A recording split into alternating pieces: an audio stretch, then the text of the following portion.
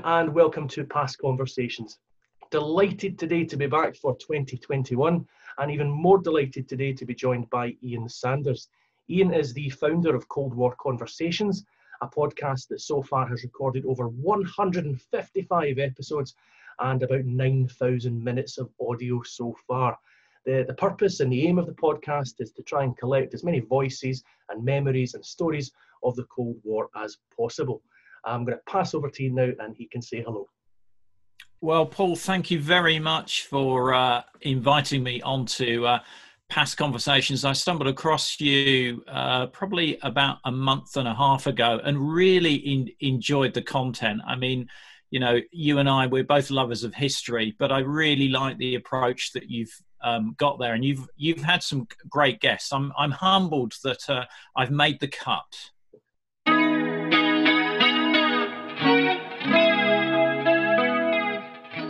Ian, just to get us started, the same question I ask absolutely everyone who comes on to the show to speak to me, and that's, what are your memories of studying history at school? Not great, to be honest, but with hindsight, I did have a good teacher. I just didn't enjoy the syllabus, especially. The syllabus was social and economic history, and I really wanted to do political and military history. My views have changed now, though. I enjoy both areas equally, and particularly doing the podcast. You know, I avoid just being purely military stories. I'm really interested in the civilian experience as well. I had intended to go to university to study history and politics at Warwick, but I didn't get good enough grades, so I entered the thrilling world selling menswear in a department store. But this didn't dampen my passion for history, because I've always been a lifelong learner and have built my knowledge independently, mainly from reading, as you can see from my small collection behind me.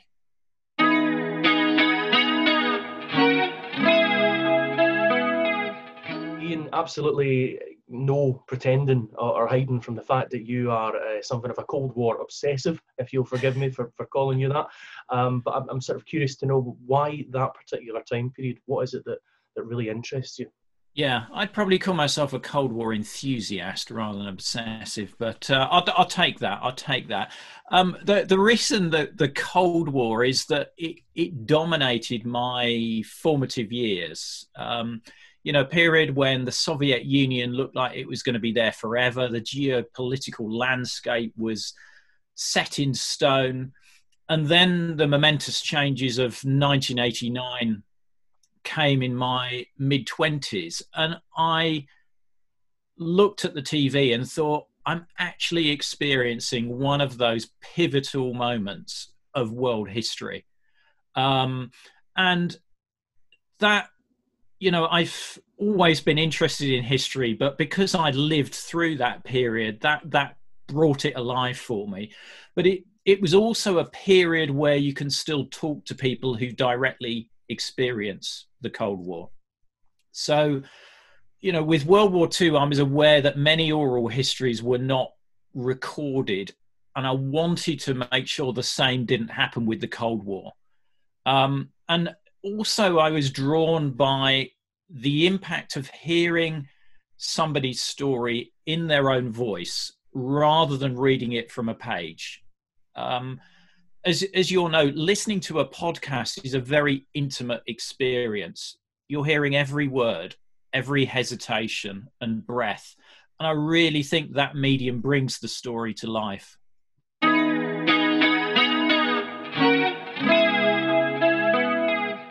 Ian, one of the things that I'm hugely impressed with, I think, is the amount of people that so far you've been able to have these conversations with.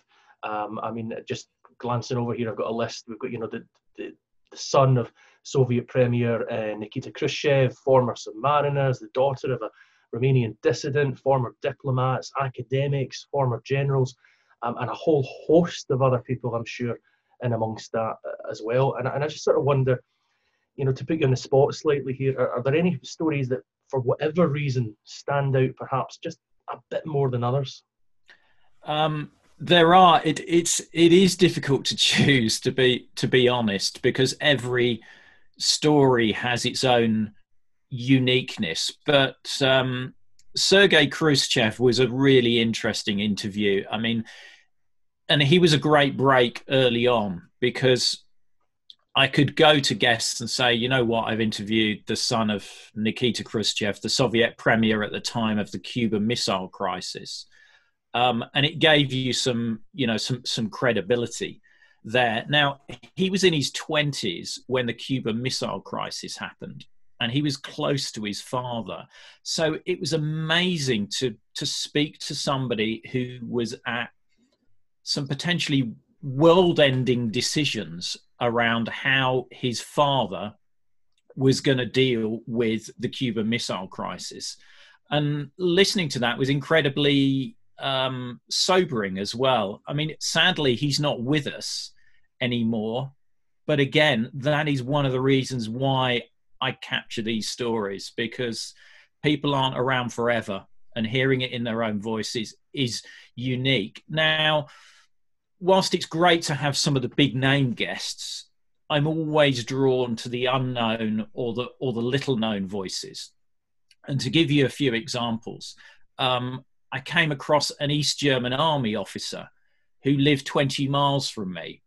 And it was so strange sitting at his kitchen table, sipping coffee and talking through his experiences. It was something I'd never expected when I started the podcast. That's episode 39, 45 and 53, if people are interested.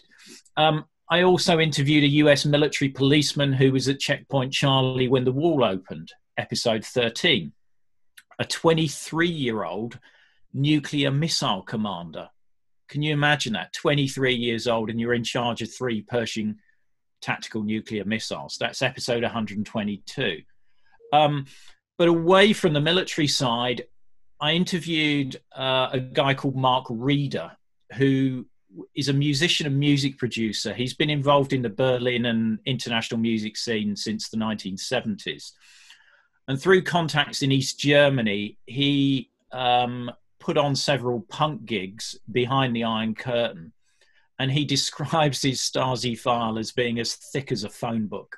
But it was a really interesting story of somebody crisscrossing backwards and forwards across the Berlin Wall and working with people in East Germany. That was quite an early episode 12. But then again, I never thought I'd be speaking to spies. In episode 140 and 141, I spoke with a KGB spy who was a deep cover agent in the US.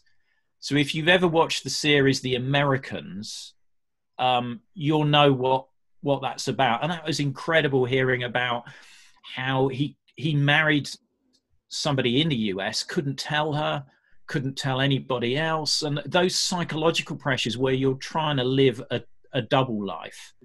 And some of the interviews are unexpectedly moving. I think one of the most powerful ones I did was an episode called A Childhood Under the Eye of the Secret Police, which is episode 147. And this was an interview with somebody who was 12 when her father was arrested for protesting against the Romanian regime of Nicolae Ceausescu. And it's an incredibly powerful story of the impact of her father's actions on her family and the ramifications of that. And sometimes it surprises me because that's not one of the most listened to episodes, but it's definitely one of my favorites. And I do recommend a listen to that. But there's also how I come across these guests. And often it's somebody saying, oh, you should speak to them or stuff like that. But sometimes it's serendipity. So this Saturday's episode is a good example of that, where I'm interviewing a guy called Charlie who fought in the 1956 Hungarian uprising. Now, I've been after somebody who'd been involved in the Hungarian uprising for literally a number of years. And I found him by chance just doing the usual scrolling through Twitter. And there was a random tweet from his daughter saying, my father's having his last beer before lockdown, And 64 years ago, he was given a machine gun and asked to storm Budapest radio station.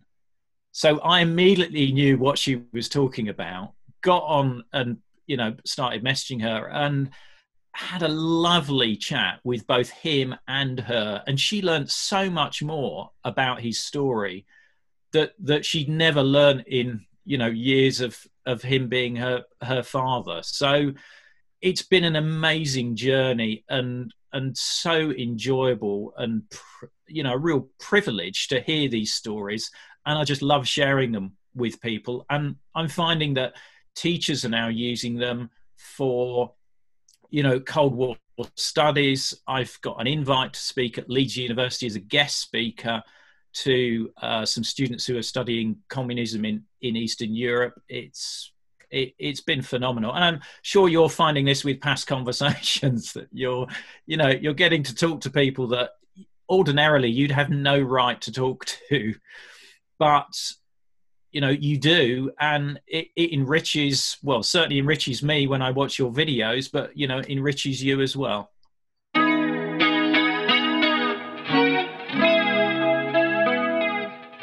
Ian, just finally, before we have to finish our conversation, just curious, you're someone who, as I said, is utterly immersed in Cold War history, but I'm curious if you had any, tips, advice, suggestions for anyone who might be watching or listening, and they themselves have a period in history that they might be interested in, and they're wanting to, find out more about it. What would you suggest to them? Well, I mean, back in the past, I would have said read.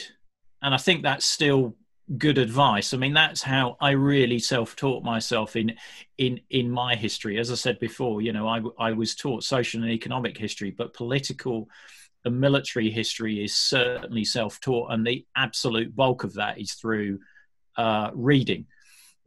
But now there's so many means and ways of discovering history, and naturally, as you would expect, I would say podcasts is a great route. And there's a number of great podcasts out there around some really obscure areas of history. Well, areas that I was describe as obscure anyway. But for podcasts that provide a good general introduction into subjects, there's one that I really enjoy, and I've been on there as well. But there's one called History Hack. And I don't know whether you've come across that, but I'd really recommend that. A very varied list of subjects. It's very accessible, and it's covered by two great presenters. So I'd recommend that as sort of like a gateway, broad history podcast. As far as documentaries and areas like that, BBC iPlayer is always a good source of history documentaries. It's worth scrolling beyond the ones that immediately come up. It's worth having a fish around in their index, because there's some quite obscure ones in there that I found around Cold War that don't necessarily feature on the main menu page. But I am wary of some of the history channels that are on some of the cable networks. I mean, it just beggars belief that people are still putting out content around Hitler escaping at the end of World War II and stuff like that. So you need to be wary about what you're looking at, I think, particularly with cable and satellite TV. But BBC's a safe bet. And as I said before, History Hack I very much enjoy, alongside Past Conversations, obviously.